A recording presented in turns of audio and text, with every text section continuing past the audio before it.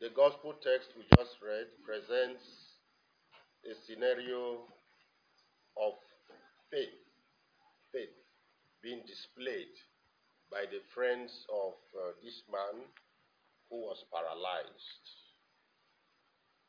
In the Jewish culture, they firmly believe that ill health or misfortune always visited people as a result of their sinfulness, as a result of the sins that either an individual commits or a group commits. And that explains why immediately these men, the friends of this paralytic, brought the man over the roof for Jesus to heal. The first words of Jesus was, "Your sins are forgiven. Your sins are forgiven."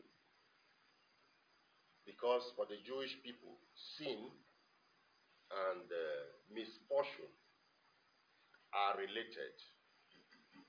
They are related. And then on the other hand, we see the questionings of the scribes and the Pharisees. The scribes and the Pharisees who believe that only God can forgive sins. Their hearts were closed to the fact that Jesus was also God. Although he was Son, he learned to obey through suffering. He humbled himself and became obedient unto death.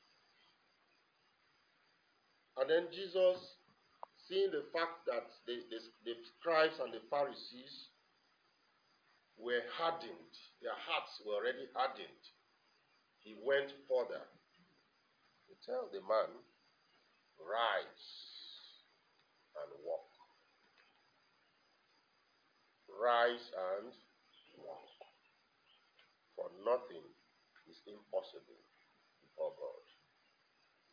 By so doing, Jesus forgives the sins of this man spiritually and also brings back health to this man who was suffering from paralysis. But over and above the healing of this man, we see the faith being displayed not by the paralytic, but by his own friends. His own friends who went and removed the roof in order to bring him down before Jesus.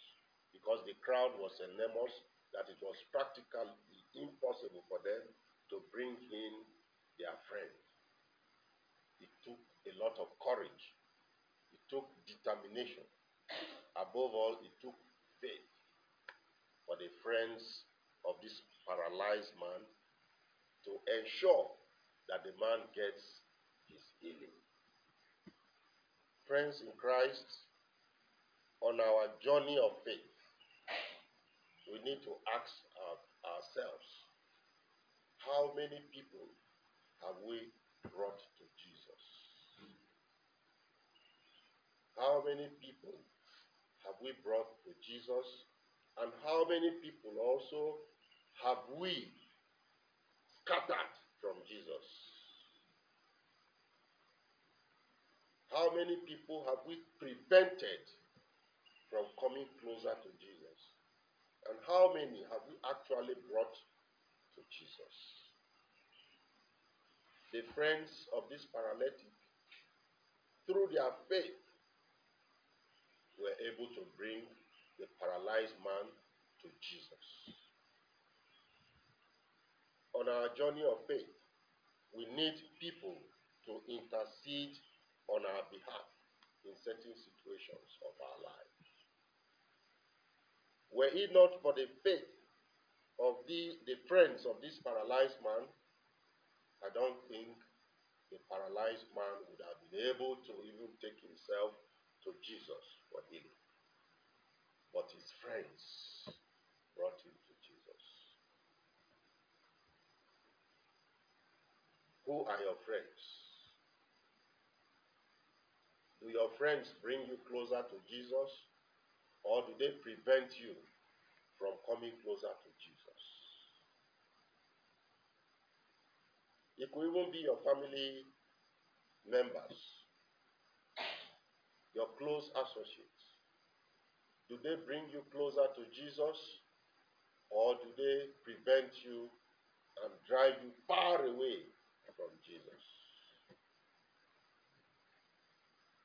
If you look at the life, you read about the life of St. Augustine of Hippo.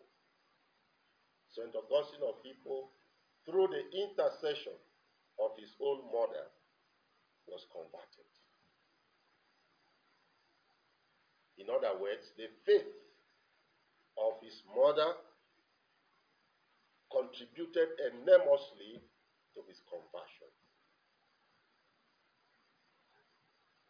Does your faith affect the other person positively?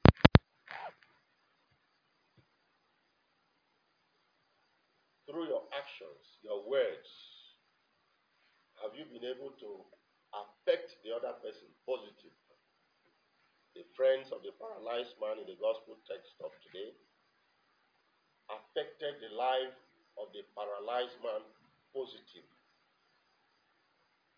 Saint Monica affected the life of his son, St. Augustine of Hippo, positively.